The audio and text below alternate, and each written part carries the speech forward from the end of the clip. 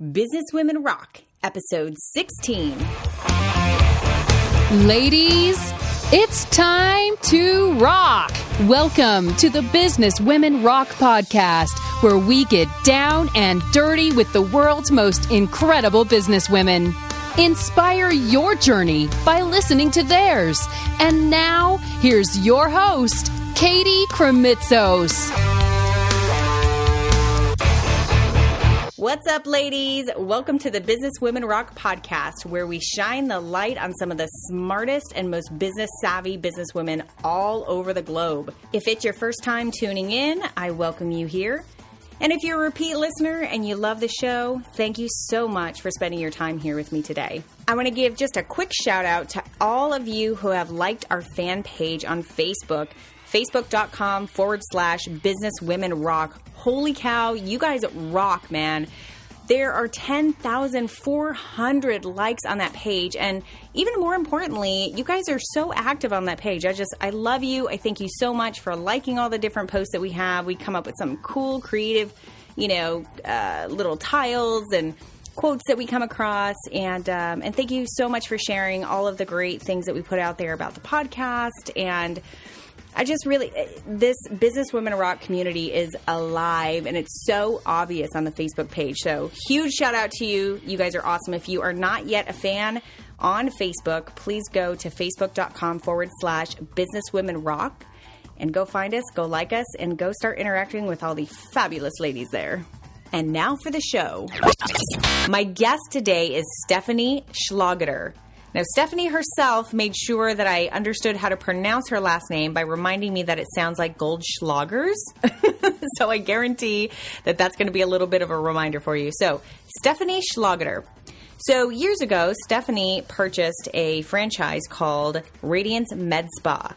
Something happened right away within months of her actually purchasing her franchise that completely blew up, like huge, like big time. And she has spent all these past years recovering from that, and not only recovering, but really digging her feet in and building very, very big. So I'm so excited for you to hear this story today, because it's really going to give you just a bare bones back end view of what kind of nasty stuff can really happen in business sometimes, and ultimately what kind of attitude and persistence Stephanie brought to the table to really ensure that not only did her business actually survive, but watched and made sure that her business completely thrived. So sit back, get ready. This story will blow your mind. Let's get into it.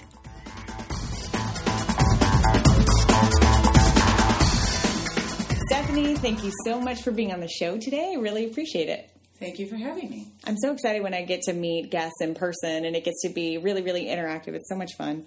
I'm really excited to tell your story because you own a franchise, or you started owning a franchise, and you have a really interesting story to tell behind that. And, there are many of our listeners who are thinking about purchasing a franchise or are in the middle of building a franchise business. And so I really want to get behind the scenes on your experience with the franchise that you've bought with Radiance Med Spa. So first and foremost, let's start at the beginning. Tell me a little bit about your business background and what kind of stuff that you were doing before Radiance Med Spa really kind of came into the picture.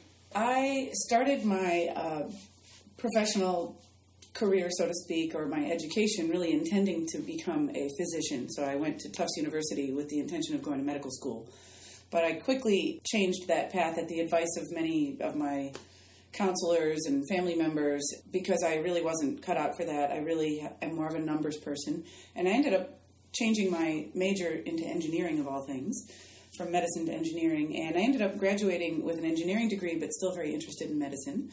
So I ended up with my mechanical engineering degree going to grad school for biomedical engineering. So I got my master's in biomedical engineering and then got my first job out of graduate school for a medical device company, which is what brought me from my hometown of Chicago down to Florida, because that's the headquarters of the medical device company I worked for. And I worked for that company for 10 years. Loved it. Great opportunity. I learned so much about business and got to travel the world, and was pretty much an R&D engineer and then a marketing person and a business management. I played a business management role at the company. And so I wore many hats and had many great lessons and experiences over about a 10-year period. However, towards the end of the 10-year period, I was becoming a little bit restless. There were lots of changes at the organization that I was getting a little bit frustrated with, I guess, and I really felt like it was time for me to move on and do something, different.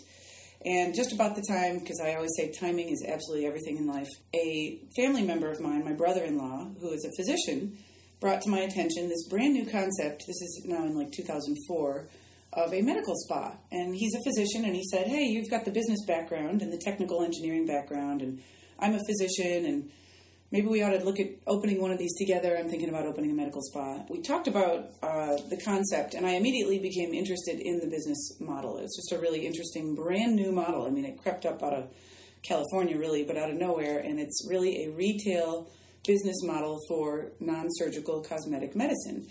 And it really did kind of appeal to a lot of my interests. It was medical, it was technical, and it was business, and it was people-oriented, which happens to be something I'm very interested in, too. I did not end up opening a business with my brother-in-law. In fact, he opened one himself, and I opened the one that we're sitting in today. But it was originally formed as a franchise, and I would not discourage anybody from pursuing a franchise opportunity, but this franchise opportunity was a total disaster.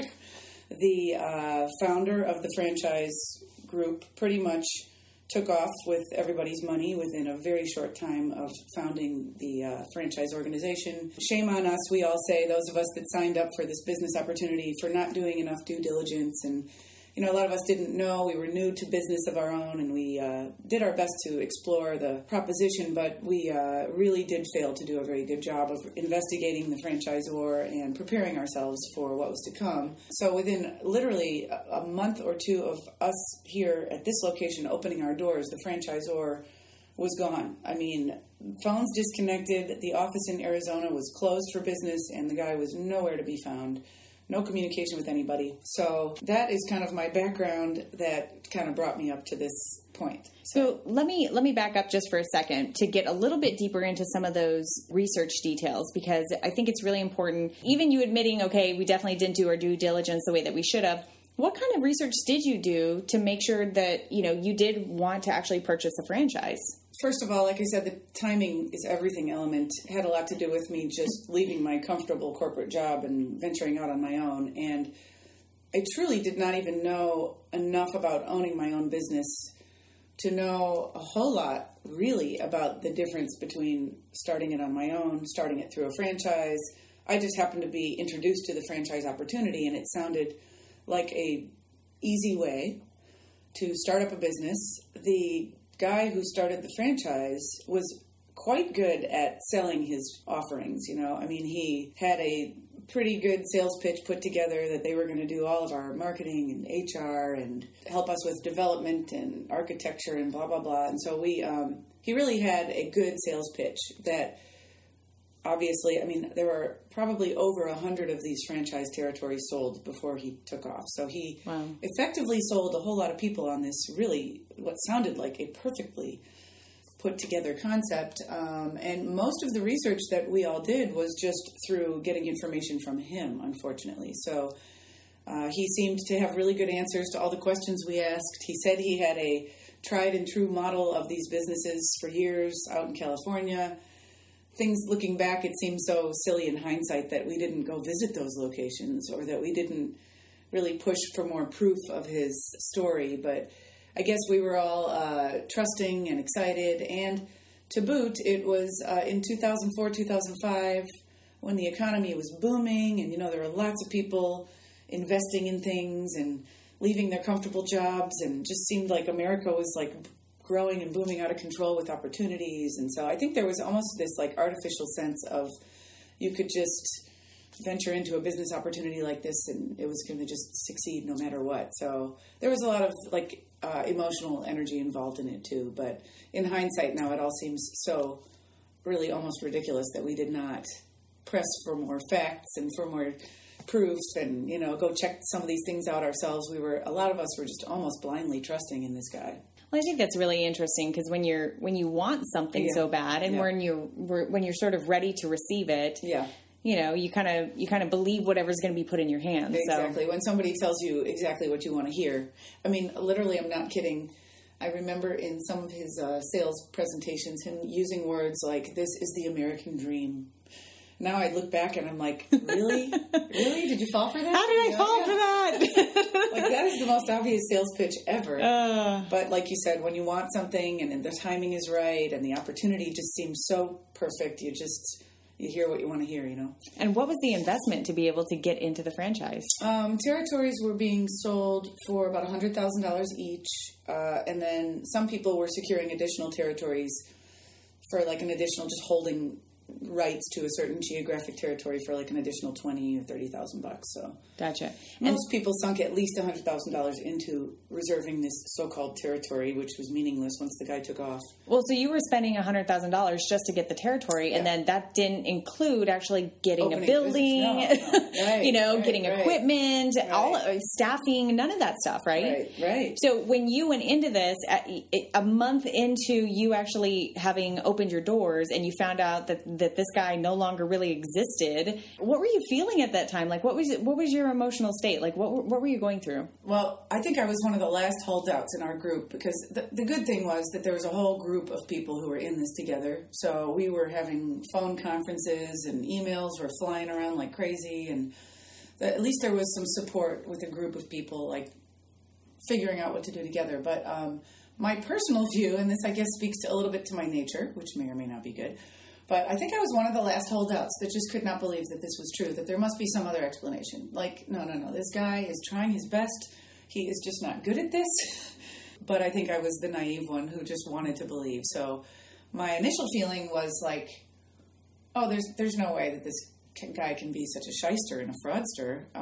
But I think truthfully in the end, he really was all that and then some. And so for a while, I kind of hung in with my optimistic view on things like, he'll come around, or this isn't what it looks like. But eventually, the truth was pretty obvious, and he was truly gone. Nowhere to be found. So then I really did. I thank my lucky stars every day. I do truly sometimes reflect and just appreciate how fortunate I have been that I had resources to go back to and pull upon, because probably the biggest penalty to him aborting like that was that there were lots and lots of additional expenses immediately upon us that we did not anticipate. So what was supposed to be a quote-unquote, like maybe $300,000 startup plan literally turned into, like, no exaggeration, like $1 million startup plan. Whoa. So it was not like I have to go get $50,000 more to hang in here. But before it was all said and done, over the course of the first couple of years then, there were so many expenses that were supposed to come through the franchise that didn't. And not only that, but lots of things they did poorly that we had to go back and correct through legal action and stuff like that. It was just really ugly. So I thank my lucky stars for the fact that I, up to that point, had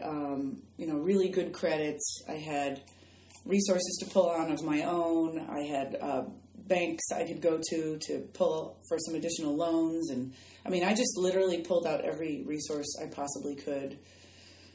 Got a little help from my dad, got a little help from the bank, pulled on my own bank accounts and my own savings, and I was able to pull it together by some miracle. So my question is what was going on inside of you that made you make the decision that I'm going for it? Like, I'm going to make this work, even though all this stuff is sort of crumbling around me and the foundation that I thought was so sturdy is actually not there at all. Like, what made you make that decision to, I'm going to make it work versus, okay, let me just cut my losses and leave? You know what? I guess this is partly just truly the way I'm naturally programmed, but I never, ever for 1 second considered quitting. I just never did. It's just not in my composition. And, I will look back and say there probably was a point in time where it might have been a perfectly wise decision for me just to cut bait and bail, But I just don't even think that way. And now I can look back and say, thank goodness I didn't, because the business is doing so well and I have so much to celebrate. I am not programmed to ever quit. So I really never thought about it. I always just went back to my own gut feel, which was I can make this work. And I think this is a really great business. And, once you get into a business where you have a whole bunch of employees relying on you, I will tell you that makes it so much more difficult to consider the prospect of quitting. Also, quitting meant for me, I had a lot of loans out that were secured with my home. And quitting for me meant the potential of losing my home, which is not just my home, it's my family's home. I have my daughter and my husband. And so there was really a lot on the line that would have made it very, very painful and very difficult to go back. It was almost like forward was the only direction. So that is where I went. So what were you doing in those times? Because obviously those had to be full of just stressful moments and oh my gosh moments and what am I going to do type of moments. So what habits did you have at that time, or still have, that get you through really stressful moments like that? One habit that I still love dearly and rely on every day, just for general peace of mind and stress reduction, is running. Running for me, I've always said, is the solution to absolutely everything. It makes you feel physically better. It makes you feel mentally better, emotionally better. I become much more clear-minded when I go running. If I have something that is really bothering me or a problem that I'm struggling to solve, literally, if I just go out running, it's like all of a sudden the answer just comes to me, or the endorphins and the energy created in that run just makes that problem not such a bad problem anymore. It's just really, has been such a salvation to me, I have to say. I still do it to this day. If I'm feeling bad or need a little time, I just go out for a run, and it really does seem to make everything better. And it makes you sleep better, and it makes you feel better. It's such a great thing. So that's been hugely helpful for me. And then the other thing I did, which is something you can only do, I think, for short times in your life, is I literally just worked my butt off. So I'm not exaggerating when I say that I was getting up at 3 a.m. to just crunch my numbers again and look at my bank accounts and figure out how I was going to pay the next bill coming in and where the sales were going to come from next. I mean, for a good period of time in the first few years of the business, I was literally managing every penny of cash flow. And I was doing it at 3 o'clock in the morning because when the business day started, there were so many things to address during the business day that I couldn't focus on stuff like that. So I was really, really burning the candle at both ends for a while. But I survived. So let's kind of move on from that, destructive time. So you've made the decision, you're moving forward. You really didn't make a decision. You just move forward because that's what you do. And you're just going to make this business work. And you're working like crazy in order to make that happen. What happened after those first couple of years? When did you know that things really took a shift and you were okay? I will say that I really, truly always knew it was going to be okay. I think that goes back to whatever weird programming I possess. I don't know. I'm glad I do, but I do question it myself sometimes. But I really, truly always knew in my gut that it was going to work out. So, but it really was still a horrible, many sleepless nights, very stressful for quite some time. And probably somewhere about 3 to 4 years into it, I really started seeing things turn around. I really started seeing my debt start going down. I always had a debt reduction plan. I knew how much debt I had, and I knew what my cash flow was, and I knew what it cost to keep the business going, and I knew what was left over, if anything, for debt. And there really wasn't any debt reduction for a few years because the cost of running a medical business like this is so expensive. So just to build it up to the point where I reached the tipping point it took some time. But I think once I really started to be able to see my debt relief plan come into play and really see the debt start to reduce, even though it was going to be a few years before I accomplished that, I think that was a huge turning point. And that happened around somewhere between year 2 and 3. I think also somewhere in there, I think around year 2, actually, I had somebody approach me who saw this business and wanted to buy it. And I think that to me was a really positive reinforcement that I had built something, even though I knew it wasn't perfect yet on the inside, I had built something that really was attractive to another investor. And so little things like that started happening, just seeing things turn around. And, just the business really started to pick up. I'm a numbers person. I mean, I literally track the numbers constantly, and just to see a steady, predictable, consistent rate of sales coming in the door and phone ringing constantly. I mean, that all happened between year 2 and 3. Gotcha. Took a while where I was like a little more comfortable with where things were going. Now, I want to talk a little bit about your marketing strategies. Tell us a little bit about what some of your marketing strategies have been, maybe some of your most effective, and maybe some ones that sort of, fell on their face, even though you thought that they were going to be great. Yeah, well, we definitely have probably tried everything from A to Z in the years that we have marketed this business. In 8 years' time, I really think there's almost no type of marketing that's known that we have not uncovered or tried. But I think we learned very early on that, first of all, there's a lot of stigma associated with our business. It's a non-surgical cosmetic business that pretty much is vanity. And services that we offer, like Botox, get a lot of really negative press.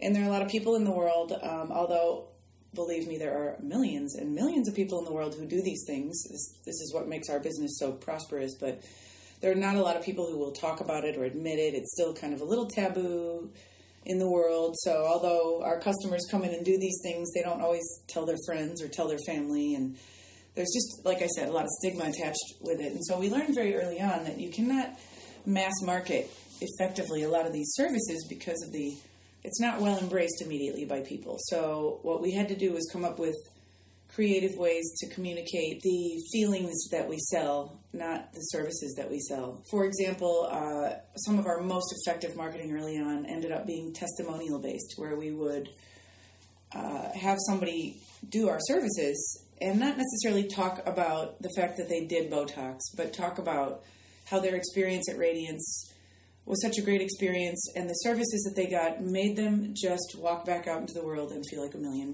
gave them confidence, made them feel great. And so we tried to appeal to like more of a communicating the feeling of what we do, not only just what we do, And that really turned out to be very effective. So, for example, just one thing we did for several years was there used to be in the Tampa Bay area a smooth jazz station called WSJT. And we used one of their DJs, Alicia Kay, for years, she would come in and experience Radiance as a customer and just go on and genuinely, and we gave her instructions. We're not going to give you what to say. We don't want you to be artificial. We don't want this to be a paid advertisement. We really want you to go and genuinely talk about your experiences at Radiance Med Spa. And when we did marketing like that, it just brought people in here in droves. It was excellent. I mean, people listened to Alicia on that radio station for years. She was on that radio station for like 17 years. And they really trusted her, had a relationship with her, and she shared her true feelings about it. And the phone was just ringing. So we learned a lot from doing that type of marketing and tried to use that sort of approach in a lot of the other marketing we did and still do. Shed a little light on the type of marketing that you do online, social media marketing, Google, ads, all that sort of stuff. Where are you guys in that space? Because you've talked about that you don't do this mass marketing, but on those sorts of platforms, you can really target and regionalize your marketing efforts. So what sort of strategies have you used to leverage online platforms? We currently use some of the traditional online marketing tools that lots of businesses do, like we do a little bit of Google ads. We do have lots of educational material on our websites. We have multiple websites because we have multiple locations of our business and stuff like that. But we really try to put emphasis on education and lots of content updates. So we do lots of blogging. We do lots of article writing. We try to post fresh content that's very educational in nature all the time because we really feel like that's what our potential customers really want to see, is they want to learn about what we do. Not necessarily be marketed to in the traditional sense, but they really want to learn. If you were a potential customer in our industry, I can tell you it is such a hot, growing buzz industry. I mean, it's all over TV shows like Dr. Oz. There are billboards up and down every major artery of Pinellas County and Hillsborough County, and pretty much it is just a confusing amount of information for the average consumer. So we really try to, I always say to myself, boy, I would hate to be a consumer in our industry and not know what I know, because it would be very difficult to choose which place to go and what device works and what marketing is true and what's a bunch of baloney. And so we really try to help our potential customers navigate that through education. And you're really having to play the role of staying on top of all this stuff because, you're making the discerning choices on what equipment you're actually getting here for your clients and, what stuff you want to be able to talk about to be able to educate the general public and all that sort of stuff. So what is that experience like? How hard is that to actually kind of sift through the muck of all of the new technologies that are out there? Because I would imagine that you've got a lot of stuff coming into that space pretty rapidly. Yeah. The way we really stay on top of our industry and the technology is we are very, very focused on continuing education. So not only for our clinical staff, but for all of our staff, and including me personally, we really keep abreast of what's going on in our industry through just going to conferences and events like that. But we also do a really pretty significant amount of training within our business. So we consider it a critical part of doing what we do to really have a true knowledge of like the science behind what we do.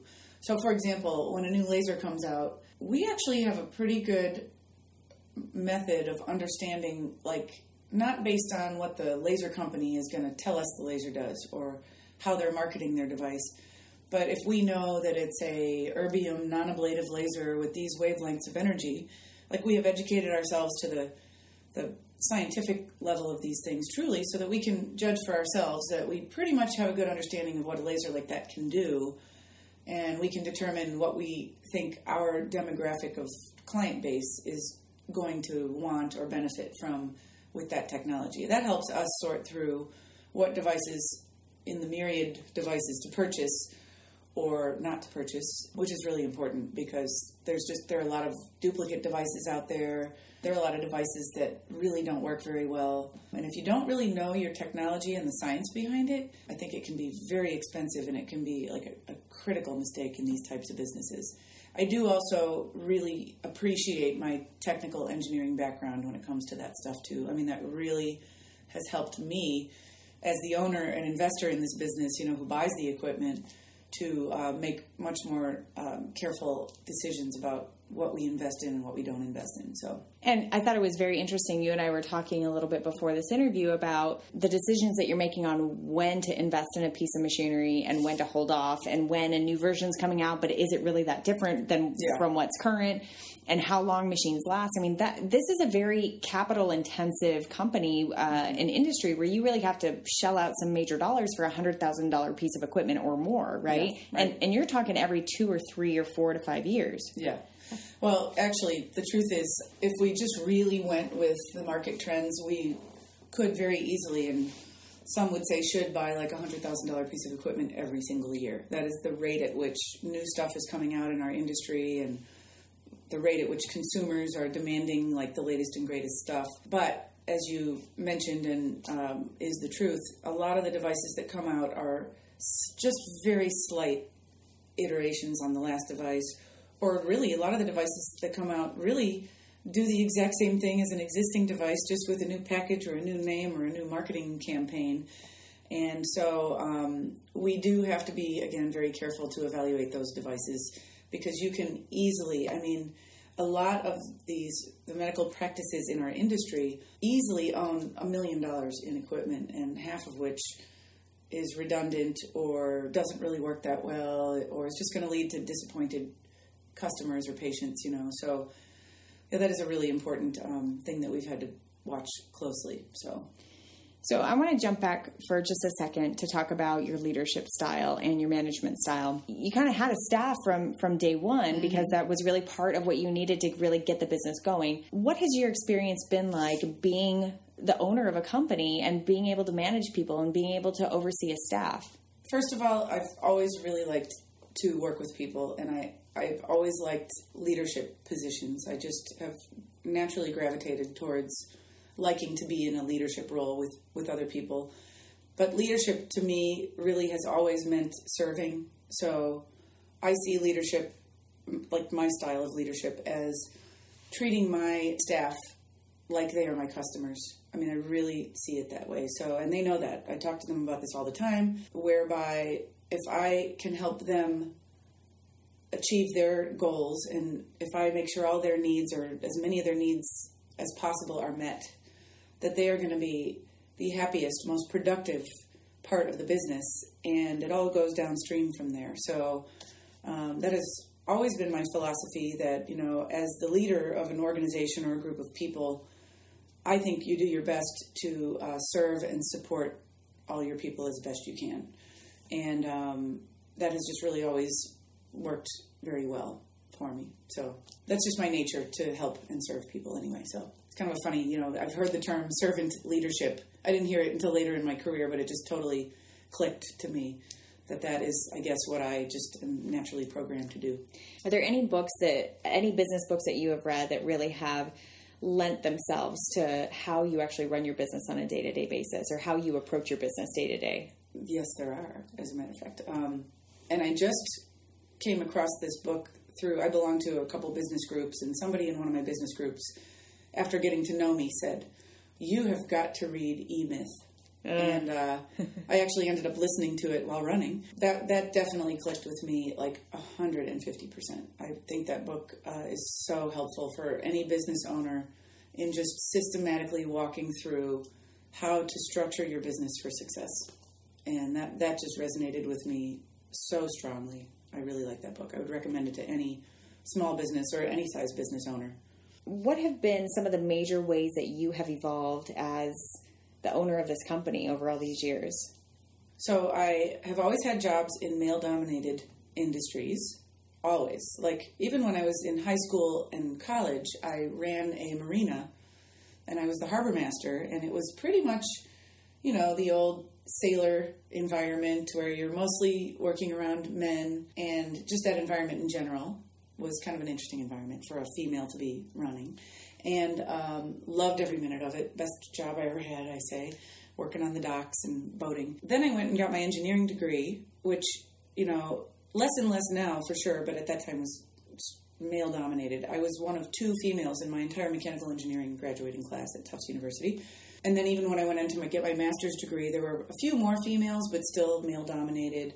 And then I got a job in the corporate environment of orthopedic medical devices, which was, again, quite male-dominated, especially at the management level and up. And, I mean, I had many female colleagues, but generally male-dominated field, orthopedic surgery.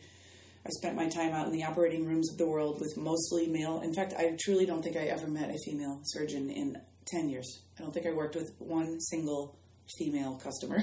Wow. So anyway, I don't know why, but I ended up in all of these male-dominated environments, and I really didn't have any problem with that. That is not a negative or a complaint. It just was kind of how I came to be, and I was always a little bit more of a tomboy, too, so that was just my personality. You know, I was an athlete when I was younger, and so I always had this kind of maybe tough shell on the outside, and you kind of learn that when you work in those environments, and you don't even realize you're learning it. And so you can imagine probably from that history how somewhat shocking to my system it was when all of a sudden I found myself opening a med spa, which was entirely staffed by females. And really, when we opened, pretty much 100% of our clientele was female. We now have a male contingent of about 20% and growing.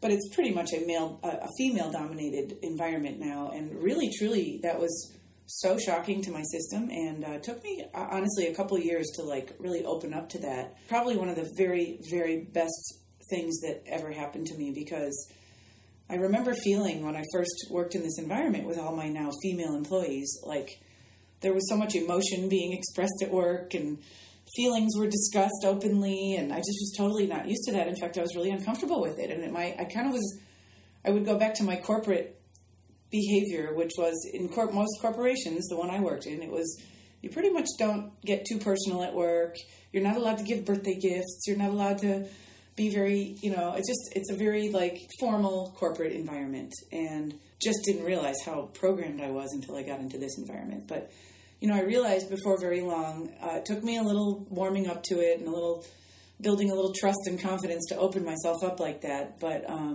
it really was honestly one of the most wonderful experiences I had to, like, transition into this environment where you can actually be close to your coworkers and share your life with your coworkers and really connect with them on a personal level, and that you really can, if you, have the right people and the right leadership style and all the stuff that we very fortunately have at Radiance Med Spa. But you can really work closely side by side with people that you just care deeply about on a personal level as well. And so that was one big evolution for me. Another one is just learning to open up and trust people. I tend to keep everything inside and tend to feel like I have to be the one who makes everything okay and, is the fearless leader without any admitting that there's anything wrong behind the just stoic cloak. Yeah. And I think growing up in the Midwest and in my family, I grew up in kind of a stoic environment too, just that personality type. But something that I have evolved into over the years, because you almost really kind of have to when you have a business, is opening up about, okay, we got to kick it into high gear here, people, because we got some serious bills to pay. And although I never, as I said earlier, gave up the belief that we would do fine, I did have to lay down the law with the staff and say, all right, we need to make sales, or we need to focus on growing the business and watching our profit line. And I had to admit for the first time in my life that everything was not totally perfectly okay, which was not my nature either. I always was one who just kind of everything was okay. So that was an important evolution where I kind of just opened up and was willing to admit that everything was not perfect, and there was some rough waters in the world, and we just had to navigate them together. So, and then thirdly, very important evolution, which has come more recently. I wish it came sooner. Was just really learning to ask for help and learning to admit to people that, I do need your help. I cannot do this all by myself.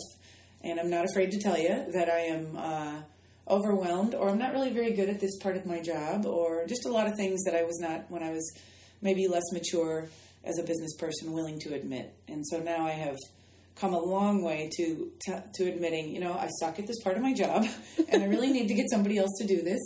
And I can't be everything to everybody, and I need to focus on what I'm good at. And so delegating and just admitting what you're good and not good at was a really important development for me too. Well, that'll go right into my next question, which is, give me a snapshot of what life looks like for you today. What's your role in the company? What are you doing on a day-to-day basis?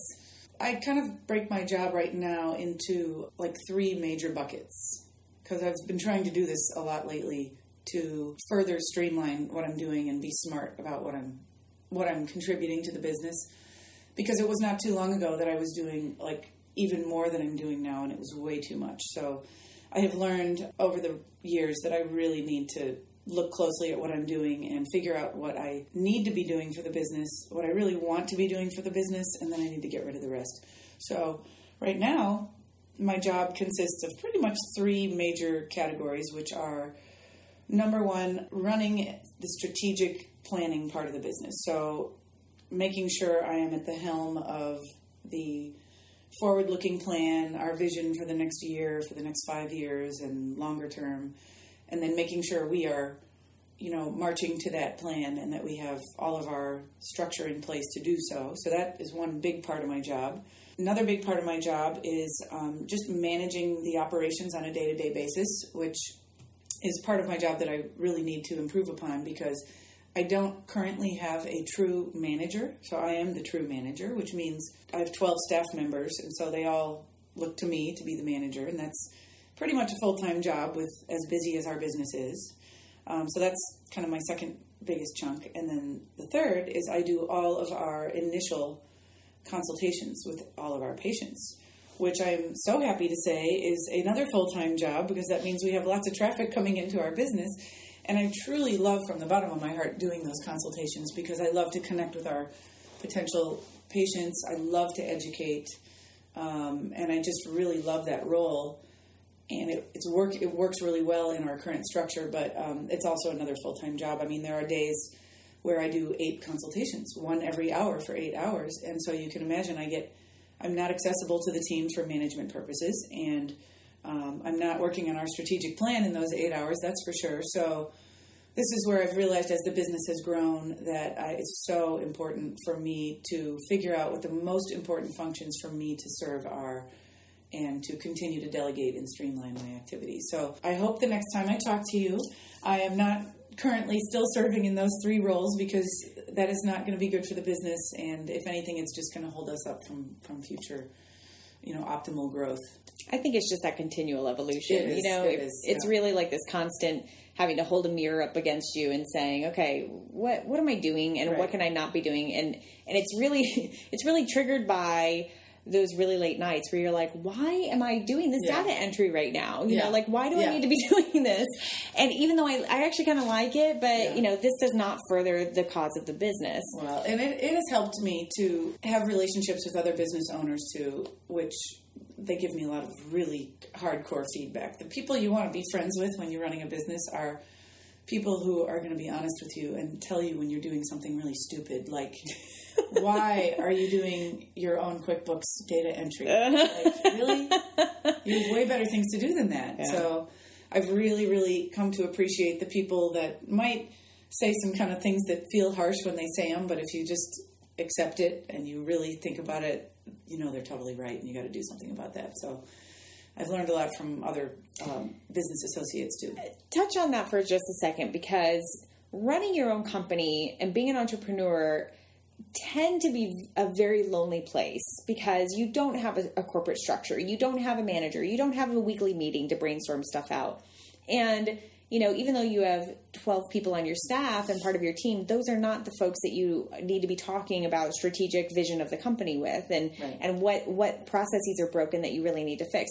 Those really aren't those peers to talk to. So talk to me about what you've done to fulfill a need to really be able to hash out ideas about what's going on in your head and what you're experiencing. Talk about that experience, about what it's been like sort of getting out there and being able to really develop relationships with other business owners who are also in the trenches and also kind of going through their own business growth. Yeah. What I wish I did a lot sooner was join some business groups where I could have those types of interactions with other business owners, many of whom, when you sit around a table with other business owners, you realize are experiencing the exact same thing you are, or have been there, done that. So there's so much benefit to just getting around a table and sharing your true business experiences with other people who are in the same boat. I guess it's been almost 3 years ago now, joined a well-established group called Vistage International, but it's as I said, international group of people who get together in these facilitated small groups of business owners. I happen to belong to one of the chapters in the Tampa Bay area. And so monthly we get together with, a dozen business owners, and everybody is either a CEO or an owner of their own small business. And we get together and we just literally talk about anything and everything that's on our minds that we need help with, that we're struggling to solve, or, it's such a great interaction with other business owners who can totally relate. It can be tough to go sit around a group of people that at first you don't know and admit that you don't know something about your business, or that you have made a big mistake, or that your business isn't doing as well as it should be, or maybe it's doing really badly. But boy, there is so much help to be had when you do admit those things and just trust in others to help you. And I cannot be thankful enough for being a part of that group. I also had the very good fortune to connect with a lot of other people early on in the franchise debacle. And there are a couple people, in fact, there's one person in particular who owns a Radiance. She changed the name of her business since. She's not a Radiance anymore, but she originally opened one of the first Radiances up in Connecticut. And she and I talk constantly. For 8 years now, she and I have been connected at the hip. And she has provided so much comfort and coaching and camaraderie and advice. I really, truly don't know what I would have done without that relationship as well. So I think the message there is find people who you can relate to, who can really understand what you're going through, and trust in them to help you. You got to open up and tell them, you know what, I can barely make payroll. And I'm freaking out. I can't even sleep at night. I'm incredibly stressed out. Help me fix this problem. And you'd be amazed the help you get when you ask. So surrounding yourself by people who can help, surrounding yourself by people who are inspiring and positive and motivating and supportive, so critically important in making it through the tough times of opening a small business, or any business really, Stephanie, I want to really close this conversation with getting your feedback on what you think your vision of this company is. I mean, you started with a giant bomb in the very beginning, very, very beginning, and have pushed your way through that very diligently and very focused with a lot of really great attitude, and have built yourself and built the company over all these years. And you're here at this place where you are profitable, you're doing very well, business is growing very, very well. What's the vision? Where are you going from here? I am always evaluating different opportunities for growth and expansion. And to be perfectly honest, at the stage where our business is right now, we could expand in a number of different ways. And I have truly not completed my evaluation of where I might want to take the business next. From, possibly just expanding locations, that's kind of an obvious one, to expanding through different types of partnerships, or just expanding this single location into more of a business than it currently is. So stay tuned, because this is actually kind of a current priority of ours in terms of the big picture direction that we might want to take the business.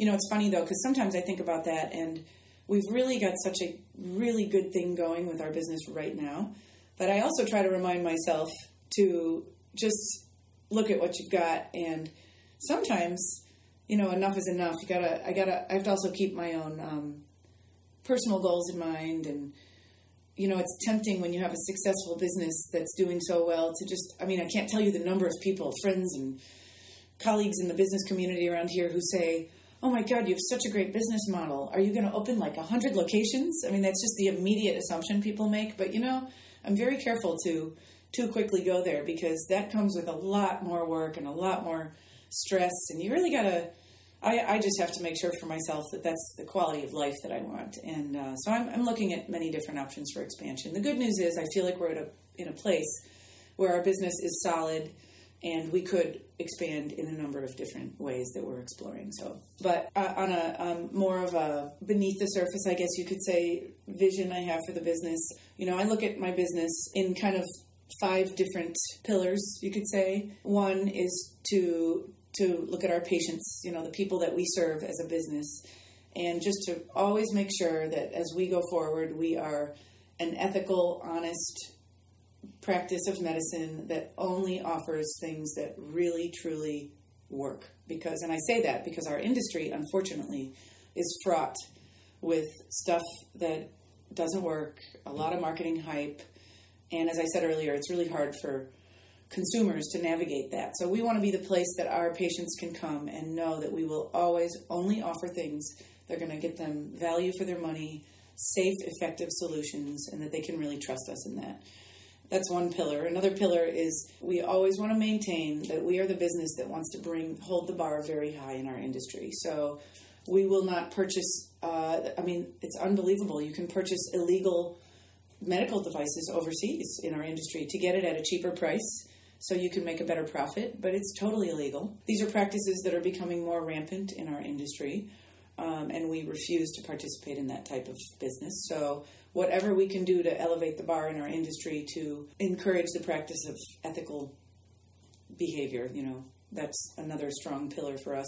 Another one is to really provide a great workplace for our employees. So that's a huge focus of ours, and it always will be, so that, we serve our employees just the same as we serve our customers, so that they can look to Radiance to be a secure, stable home for themselves where, they can really develop themselves both personally and professionally. One more is we are really, really dedicated to our community. One of the most wonderful things that I've come to appreciate in the most recent years of our business is now that we are a strong, growing, profitable business, we can now afford to invest the money back into our community. And I always say to my staff and say to the community that we are only here because of our community, right? They are the people who have patronized us and given us their trust and their business. So over the last couple of years, we've had the very wonderful opportunity to partner with several charities, community organizations, business organizations, and we really do dedicate a significant chunk of our marketing budget and our resources towards giving back to the community, and that's so important to us.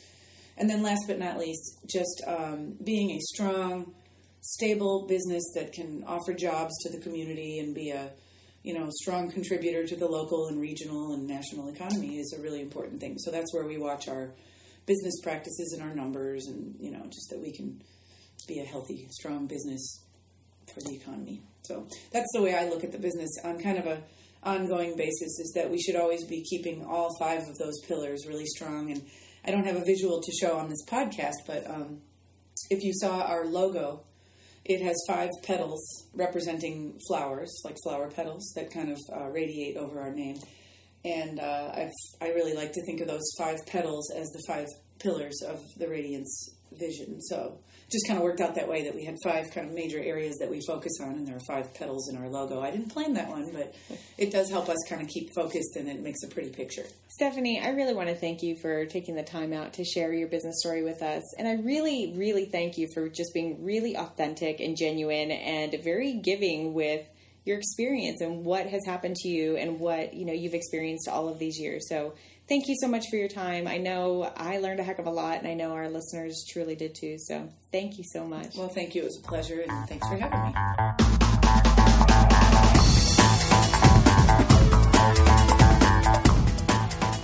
What a breath of fresh air Stephanie was. I mean, she just sort of is this culmination of humility and power all at once. I thoroughly enjoyed my conversation with her, and I hope that you did too. To get the full show notes, go to bizwomenrock.com/16. And there you will get a whole combination of Stephanie's story, as well as some really awesome quotes that I picked up on throughout our conversation, and a link to her website as well, so you can find out more about her. If you loved what you heard, I would so appreciate you going to iTunes, giving us a rating, leaving a comment. I'd love to hear from you. Thanks so much. I'll see you on the next episode, and keep it rockin'.